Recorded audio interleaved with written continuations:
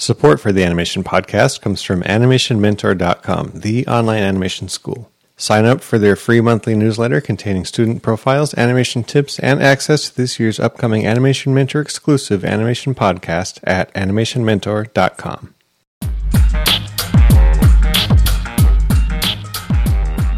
Hey everybody, this is Clay Cadis. Welcome to episode number 24 of the Animation Podcast. If this is your first time listening, you've got a great bunch of past shows to check out, but this one is a fine place to start. James Baxter is one of the most respected animators working today. Belle, Rafiki, Moses, and Spirit are just a few of the characters he's animated, and his most recent animation can be seen in the film Enchanted. A lot of this show was originally on the end of part one of the interview, but I felt like there was so much valuable information here that it should be digested all in one show. So here's the technical section of the program where James goes into depth about planning and acting for animation. And just like The Illusion of Life is a book that reveals more with each reading, I think this show will be one of those that might take a few listens just for it all to sink in. I hope you get as big a kick out of it as I do, so here's part 2 of my interview with James Baxter.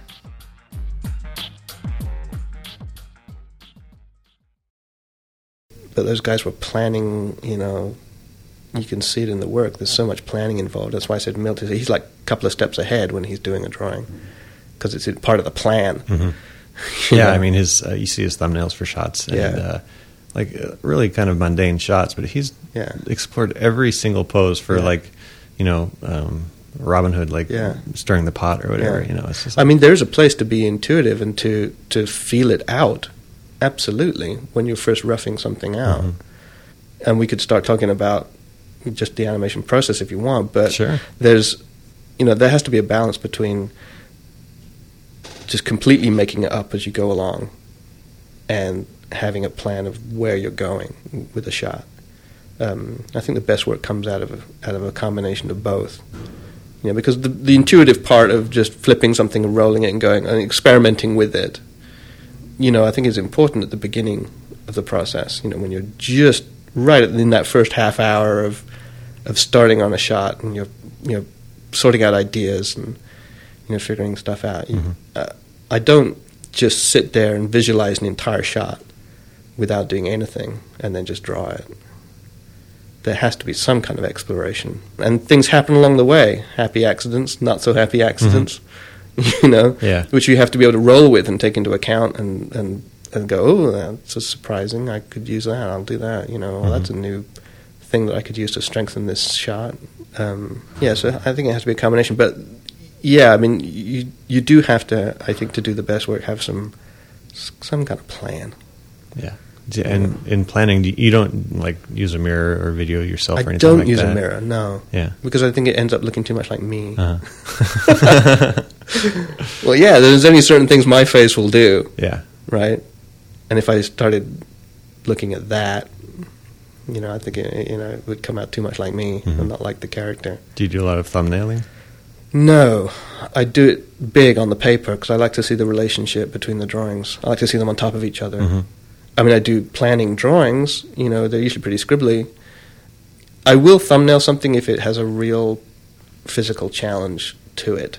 If there's a certain kind of action which has to be animated, which you have to present in just the right way in order for it to read, I'll start doing little drawings to get the right pose. So how am I going to get this piece of action to read properly? Mm-hmm. Well, something complicated, physical, to do.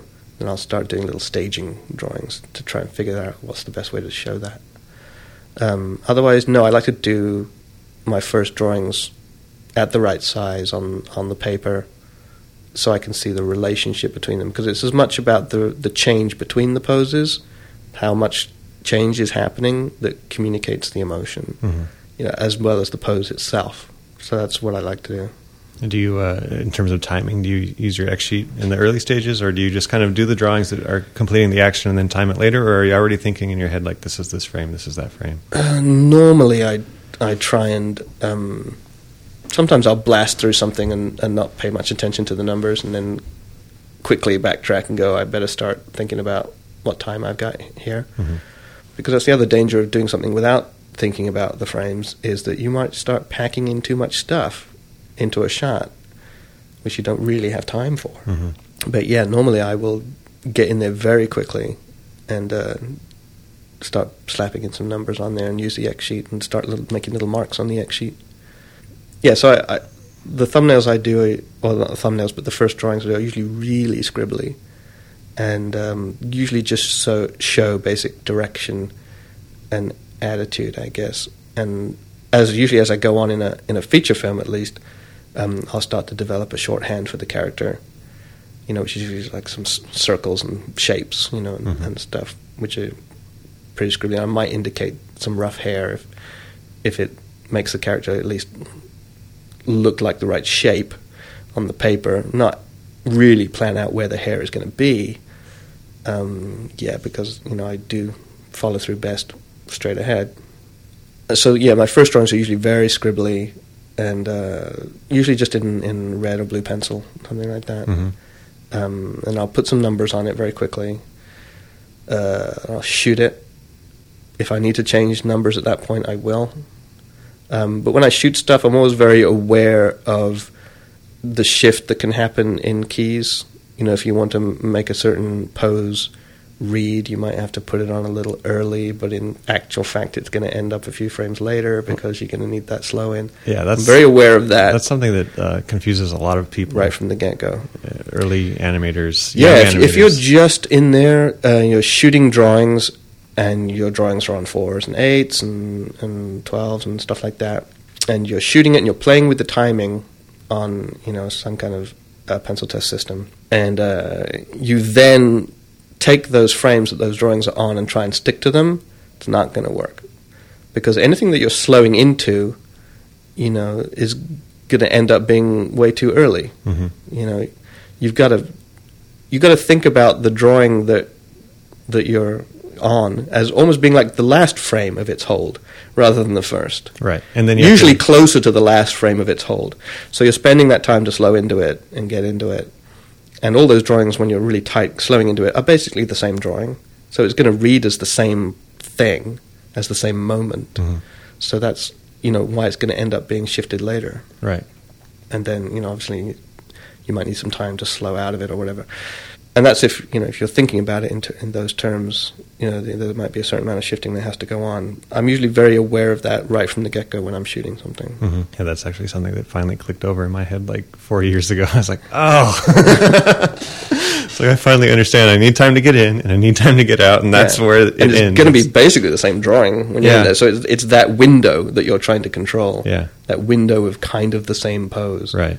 And like CG, I'll put the key on like frame 15, and then again on 26, and then whatever. Right, that's a common CG method. Copy your keys, and then so you've got that window of the pose, and then you can start playing with it. Yeah. And in terms of like the drawings and stuff and breaking down, like at what point do you shoot? Like how much is enough information? Yeah, it's usually it's very little information for me, and sometimes it's a test that I can't really show to a director unless they've known me for a long time and we've worked on a film for a while. Some of these rough tests are so scribbly that they have to be comfortable enough to know that it's going to be okay when it's done for me to show it to them. So usually at the beginning of a film, I'll go a little further with a first test that I will show to a director. And then by the end, there's just like little crappy scribbles, just to show the intent. Yeah.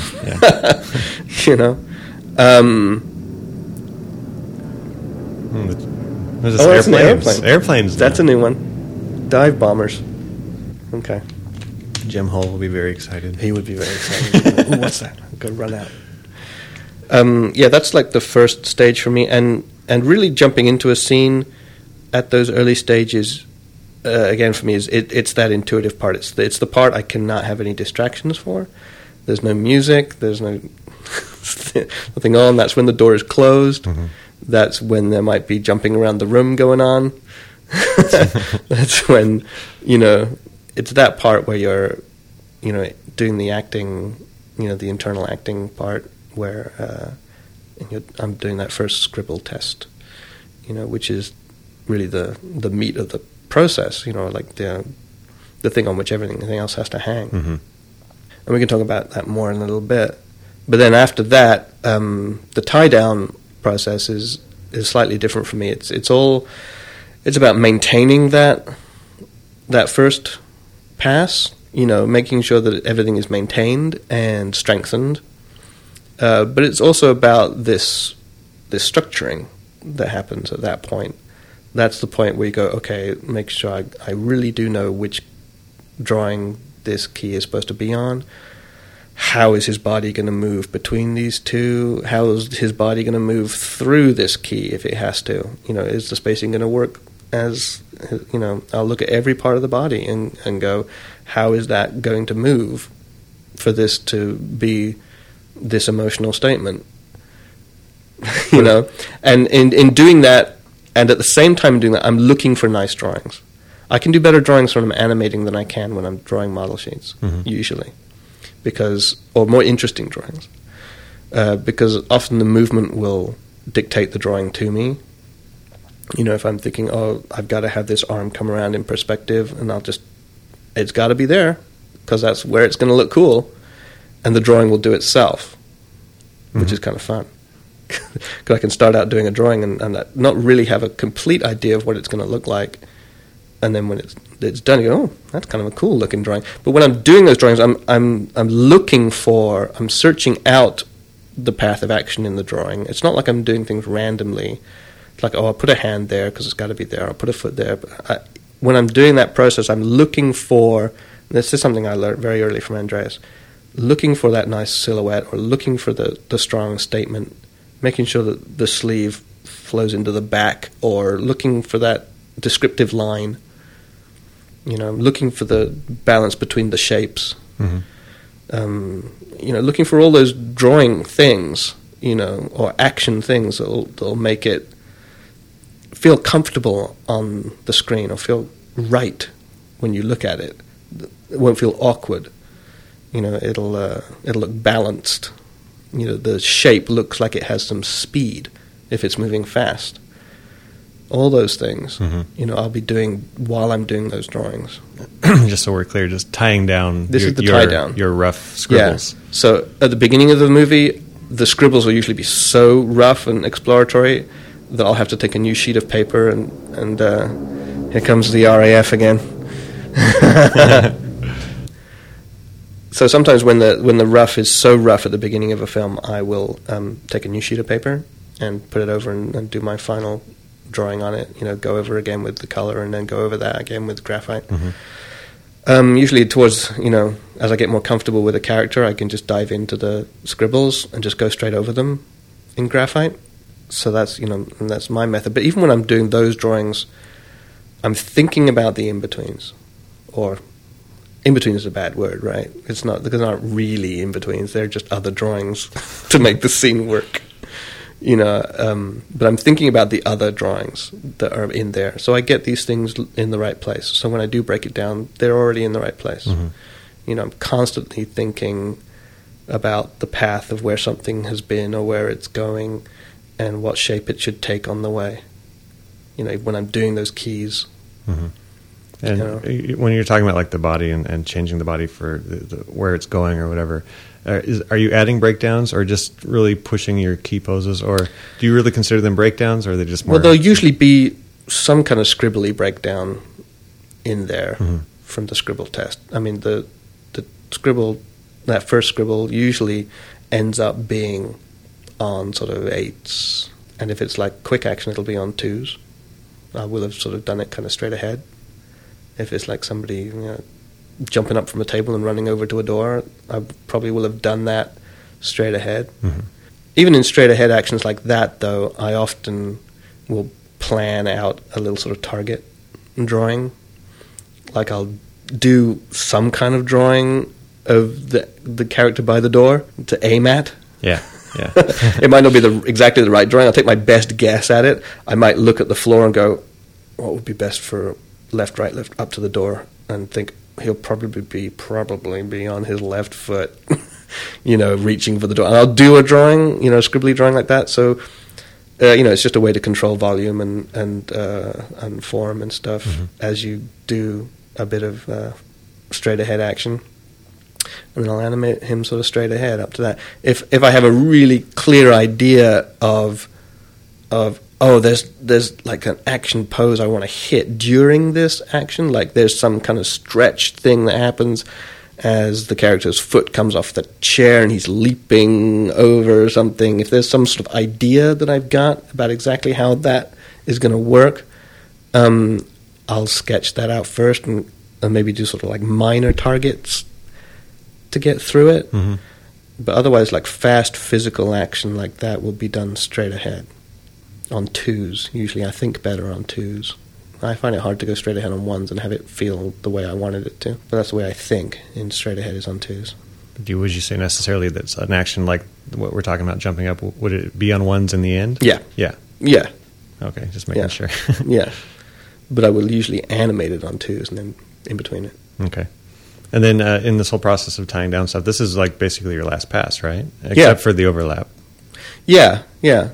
And sometimes I will take a guess at a piece of overlap. Mm-hmm. Like if I'm doing keys, I'll maybe like take a guess at where a cloak or a tail or a hair is going to be, because also in overlap it's difficult, or rather it's easy to animate yourself into an ugly little corner. Yeah. So if you're trying to make a character look nice with some sort of graphic statement to it, with some hair or drapery or something, it can be easy to go down some sort of follow-through, straight-ahead path, which makes it look really ugly at the end. So sometimes I'll do I'll try and do it in my head a little bit, okay, that's going to flap through here, and if I do that, it's going to make it look nice when it gets to here, and I'll kind of maybe try sketching it in on the key to at least give myself a little push towards the right direction graphically, mm-hmm. And then go through and do it straight ahead so the spacing's really right. But that's what I love about doing the hand-drawn stuff, is you can cheat stuff like that. It's harder in CG when they've got the dynamics going on drapery and things like that for you to do an image which looks balanced and not just a simulation, mm-hmm. Of an image. So, that's one of the things I found it hardest to give up, I think, when I did CG, was like, oh, really? I don't get to do the hair? All right. Yeah. When we, on Chicken Little, when we started, it was like, we were doing the combs and all that stuff. Uh-huh. And we all wanted that control. And by the end, we were like, can't we just give that to someone else to press the button? But No, I think dynamics is great for, certain situations, obviously, when you want something to look super real, or you're doing something in visual effects, not character animation so much. If you're doing something in visual effects where it's got to look totally real, you've got to have it. Mm-hmm. You've got to do it as a simulation. You just can't animate it that realistically. Yeah. Well, when you, I remember you would talk about timing and spacing to people, and you would kind of draw time is across the bottom, and the values are like this, and you're basically drawing I was drawing like a motion curve. Yeah, I was drawing a curve editor. Yeah, and it was like before. That's why it was so easy for me to transition. Yeah, I was going to ask, it was probably pretty easy, yeah? Oh, it was totally easy. Yeah. It was completely easy. Because you're always thinking I had no ability to use a computer whatsoever, and I still can't type. Uh-huh. But I just needed someone to go, can you show me which buttons to press to make this do what I wanted to do? And that took about a week, to show me where the controls are and how to access them. Mm-hmm. But the process of doing it was already similar to my own, which was sort of a pose and layering process. Mm-hmm. Because I suppose you could call my key poses and then the partial drawings the layering, process of that. So it was kind of the same method, really. Mm-hmm. And was it difficult to animate all in ones? Or a drag, or sometimes you don't want it, or not so much. The hardest part was not being able to control the character. The hardest part was being at the mercy of the rig. Mm-hmm. That was it. Yeah. I can't get this person to reach the top of their head. Their arm won't reach. What am I going to do? Yeah. It's I can't make this look good no matter what I do. And that's frustrating, because you want to be able to create an image from scratch which looks good, that you have control over. And when I didn't have that control anymore, it's oh man. But thankfully rigs are getting better and mm-hmm. all the time, and you can do things now that you couldn't even 5 years ago when I was doing it. Right. I found doing CG to be very valuable. Yeah. Even though I stopped doing it because I just enjoy the process of animating with a pencil. Mm-hmm. You know, I'm really not out on any mission to save hand-drawn animation in any way. I just like doing it. You know, I just have more fun when I'm doing it. And that was really the only thing that was sort of behind my decision to stop doing the CG and start doing my own hand-drawn stuff.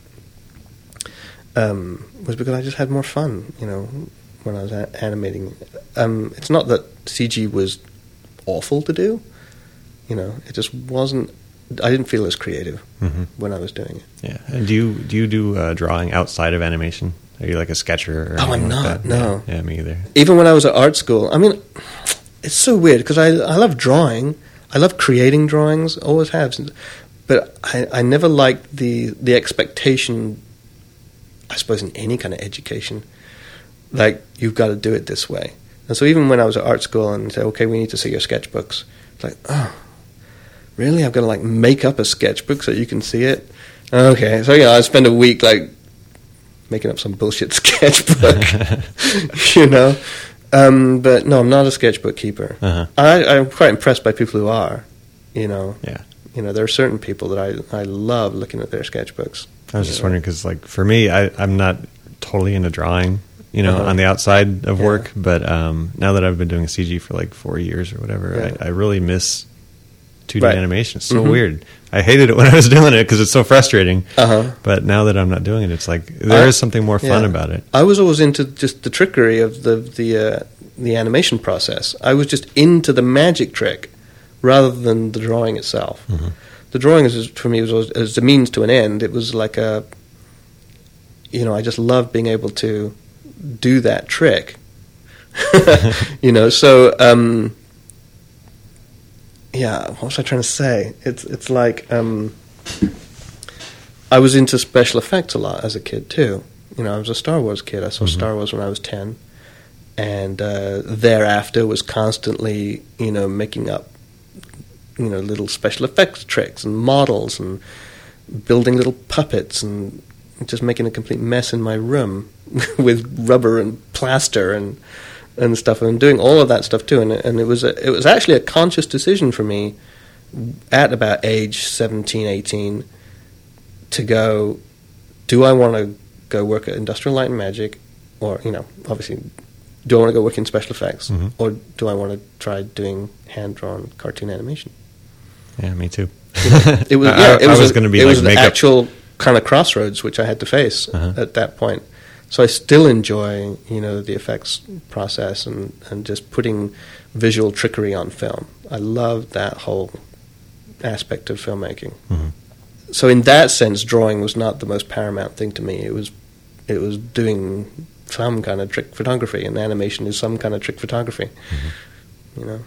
Is your planning for CG the same as 2D? I mean, do you just kind of go start in the computer, start blocking stuff out? Yeah. I tried to thumbnail some stuff in a computer, but it was a dead end because I couldn't make the model do what my drawing was doing. Exactly, yeah. I mean, I found that I do it sometimes. I'll block stuff out on the screen and then try to match it. But actually, I think it makes my poses better because I'm trying to at least get close to what my drawing is doing. Yeah. But I think for the most part, people will just accept what the rig is giving them, and it's so sad. So yeah, well, like I said, fortunately, rigs are getting better. Yeah, they are. You know, and I think the kind of the traditional influence on rigging is getting better and better and stronger. It'll keep getting better, which is good. Yeah, so I think in a few years it'll be actually pretty fun. Oh, and yeah. It's still frustrating, but yeah. Well, for some people. I think some people think it's just the most fun they've ever had. I'm just not one of them. I would still go back and do some of it, you know, if I felt like it was completely the right project to do, or, you know, looked like a lot of fun, or, you know, I felt like the technology had progressed enough for me to have more fun with it. Yeah. You know, sorry about the question. I'm not a CG hater at all. I actually love some of the best stuff that's been done in CG. So what's that? Oh, like Incredibles or, you know, something like that. Yeah. You know, yeah. Love that movie. It's great. We talk about acting if you want. Sure. I'd love to. Yeah, let's talk about acting. Let's talk about acting. Just to show that I actually do think about it. Well, I mean, I was going to actually, I had a question here about Jack Lemmon because talk about him. He's like an animation favorite, and he's like my favorite. Yeah. Probably because you were talking about him with the apartment and stuff years ago. Yeah. Yeah. And the more I see him, the more he is just an animated. He's so direct, like his actions. That's what I found too. I mean, I don't know if you could call it overacting or not, but his style in a lot of those earlier films, like you say, is so direct, and his pantomime is so good, and it communicates so well, and he's almost pose to pose sometimes in his movements. And he does like these like milk collish gestures with his hands. He's just perfect to watch as someone who, if you animated that, it would still work because it's so clear and it's not bogged down in any other sort of extraneous sort of movement and stuff. So that's one of the reasons I like to watch him, because he's such a great communicator in terms of his posing. You can watch Jack Lemmon with the sound off and it makes total sense and stuff. The other thing I like to watch is ballet a lot. I don't know if that shows in my work, but I do. Because that's also edited movement. It's movement which the artist has already taken out extraneous parts, and you can see the movement for what it is. They've controlled it and are presenting it to you as an emotional statement. And I love watching anything move. I'm just fascinated by, I watch sports which I'm not into in terms of the game, but I'll sometimes watch them just in terms of the kinetic thrill that it is to watch people move. I know that's kind of weird. Not for an animator. But it's the same reason I like to watch dance. It's thrilling for me to watch people move. I love watching gymnastics. It's a refined performance. Yeah, I find it very thrilling to watch what people can do with their bodies and how that works. So those are a lot of the live action influences on me. The Odd Couple is a great one to watch.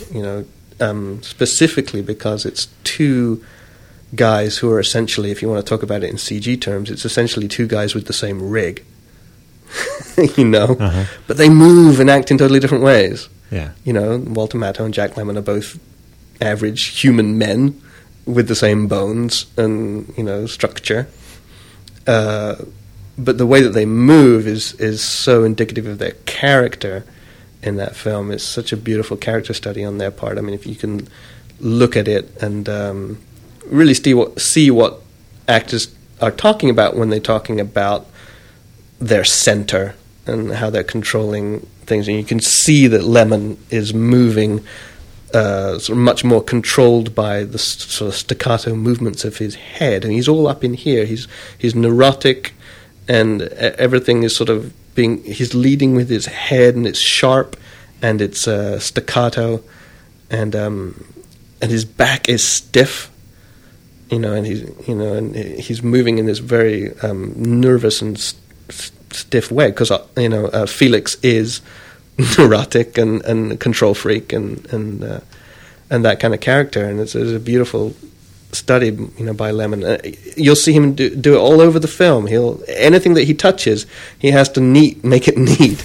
He'll take a napkin and just fold it for no reason whatsoever, but that's who he is. He has to do it. And Matthau is slouched and his back is curved, and you watch him and he's just constantly just kind of basically wobbling like he's half drunk. He just kind of like wobbles around in a sort of slouchy way, and his movements and his gestures are loose, and you can feel his wrists being loose when he points at something. For those of you who are listening to this, I'm doing all this right now.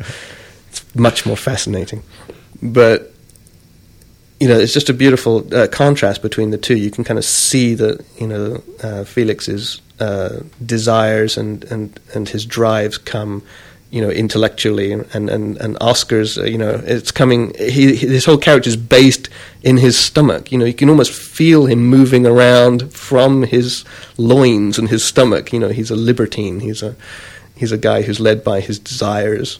In that way, and it's so beautiful to be able to watch that and what actors do with that. And I guess that that leads well into talking about acting and animation and how I feel about it. And, obviously it's the most important part of what you're doing. All the sort of technical stuff that you have to have at your fingertips is really just the tools to get it on the screen. And I think you have to have them in order to make the audience forget that they're watching a bunch of drawings or an animated CG character. You've got to have those tools so the audience can leap ahead and get into the character. If you start doing stuff which is just so wrong technically, it's going to take them out of it. So you've got to have that, but it's really a means to an end to portraying the character. And I think animated actors, or doing animation, character animation, and quote unquote being an actor, it's a really hard thing to do, because you have to be able to understand what it is that a live action actor does, but you're not actually doing it yourself. It's different from being an actual live actor because you're not doing it with your own body. There's, acting method, the method acting, which you can't actually be a method animator in the sense that you can't be in the emotional moment for the entire week that it takes you to animate something. You can't be crying while you're animating. You get the paper wet. Yeah. You got to understand what it is. You got to be able to do that process internally at the start of the process, and then be able to describe it for the rest of the week. So, in terms of being an actor as an animator, you do have to be able to do this thing internally where you can do something from the gut. My perfect animator lies in the center of a triangle, whose points are Milt Kahl and Frank Thomas and Ward Kimball.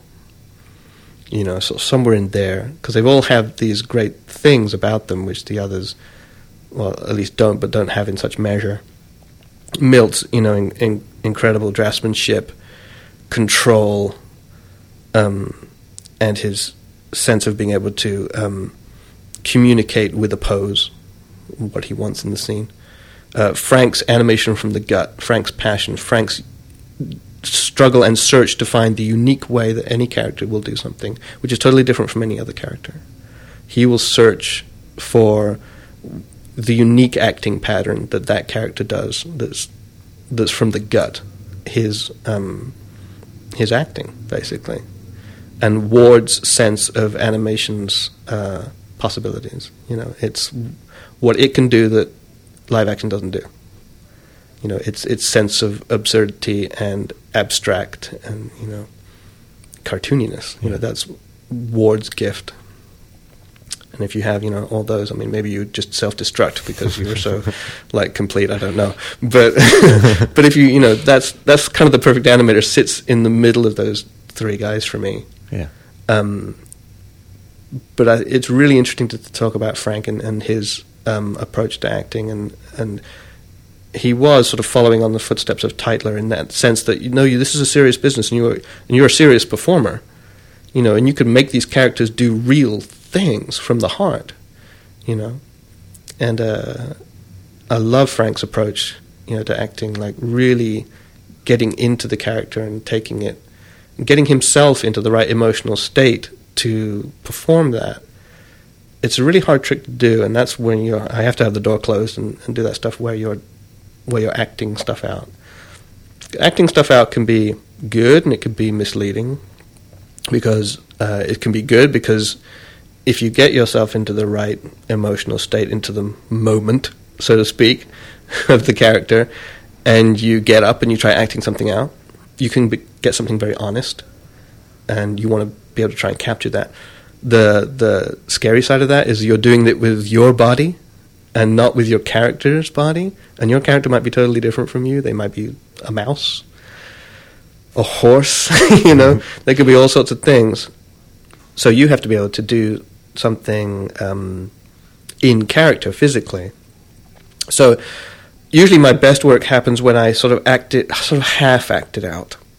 It'll be mostly internal, but I'll sort of start doing it physically. I'll usually still be sitting down, but I'll start sort of doing something physically just to see how the pattern feels and if it's right emotionally.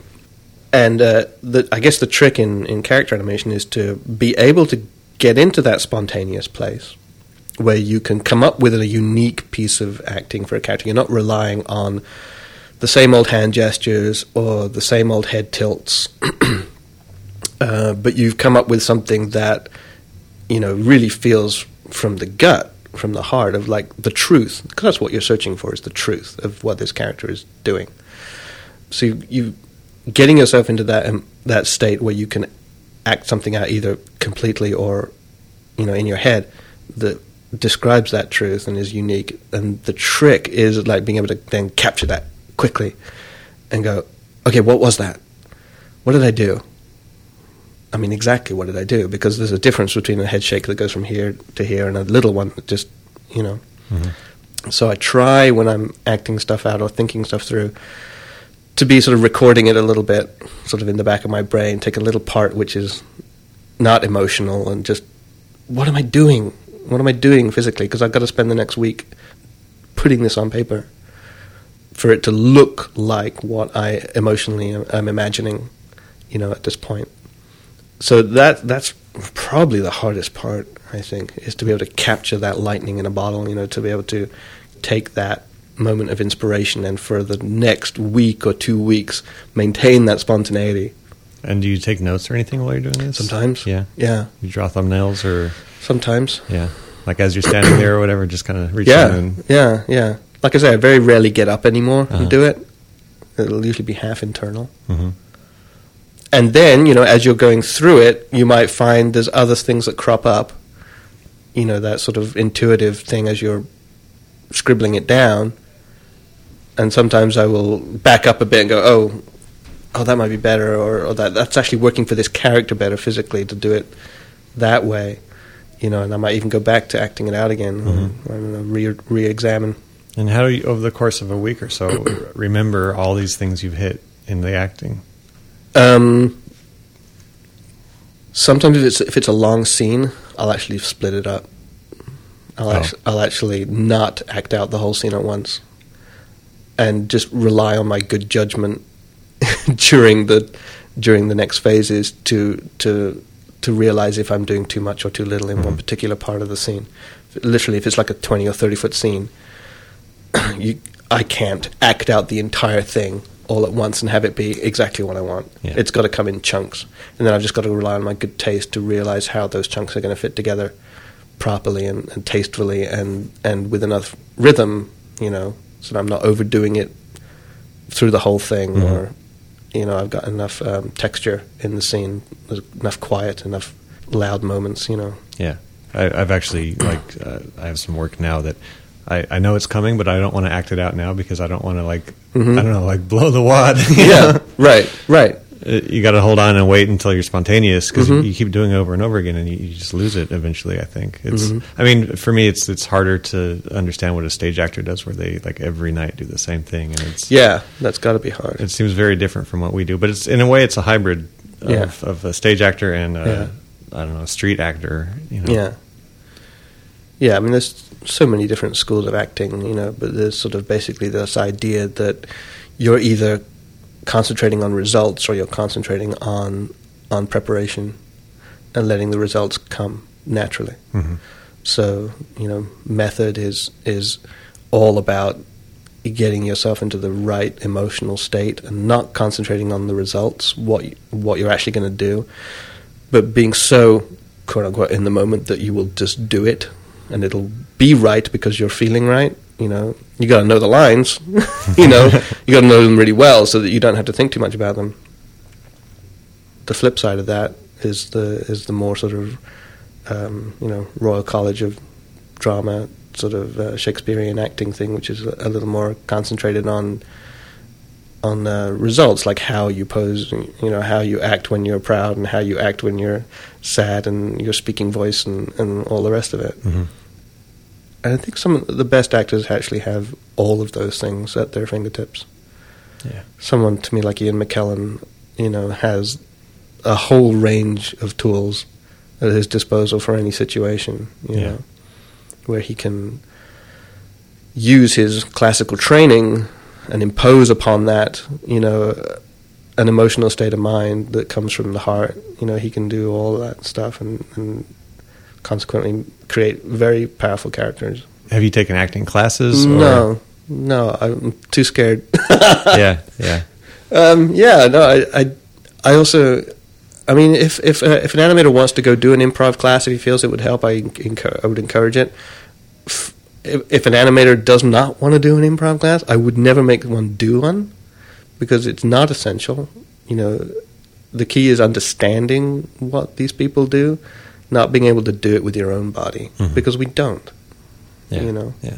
You might be like the shyest guy on the planet, but just being the most incredible animator, because you can do it internally. I always think of like Ruben Aquino animating Ursula. Like Ruben. I mean, he's an amazing animator and does things with his character. Like, I mean, come on, look at like Ursula. Yeah, it's amazing, but it's not Ruben. Yeah, and Ruben would just look so uncomfortable out of place if you tried to make him do an improv as Ursula. It would be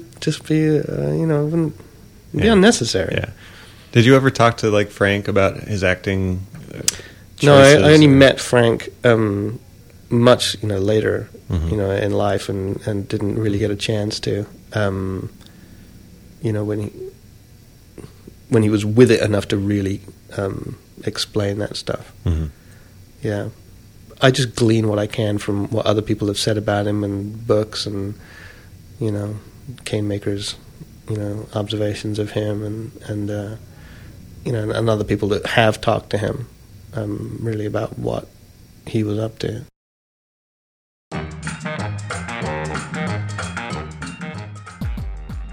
That concludes part 2 of my interview with James Baxter. We'll conclude the interview on the next podcast. Feel free to stop by the site and leave a message at animationpodcast.com. I always look forward to hearing from you guys. And I want to thank our sponsor, animationmentor.com, the online animation school. Go to their website at animationmentor.com and sign up for their monthly newsletter, so you're sure not to miss out on news of my exclusive podcast for them this year. That's all for show 24, so until next time, thanks for tuning in.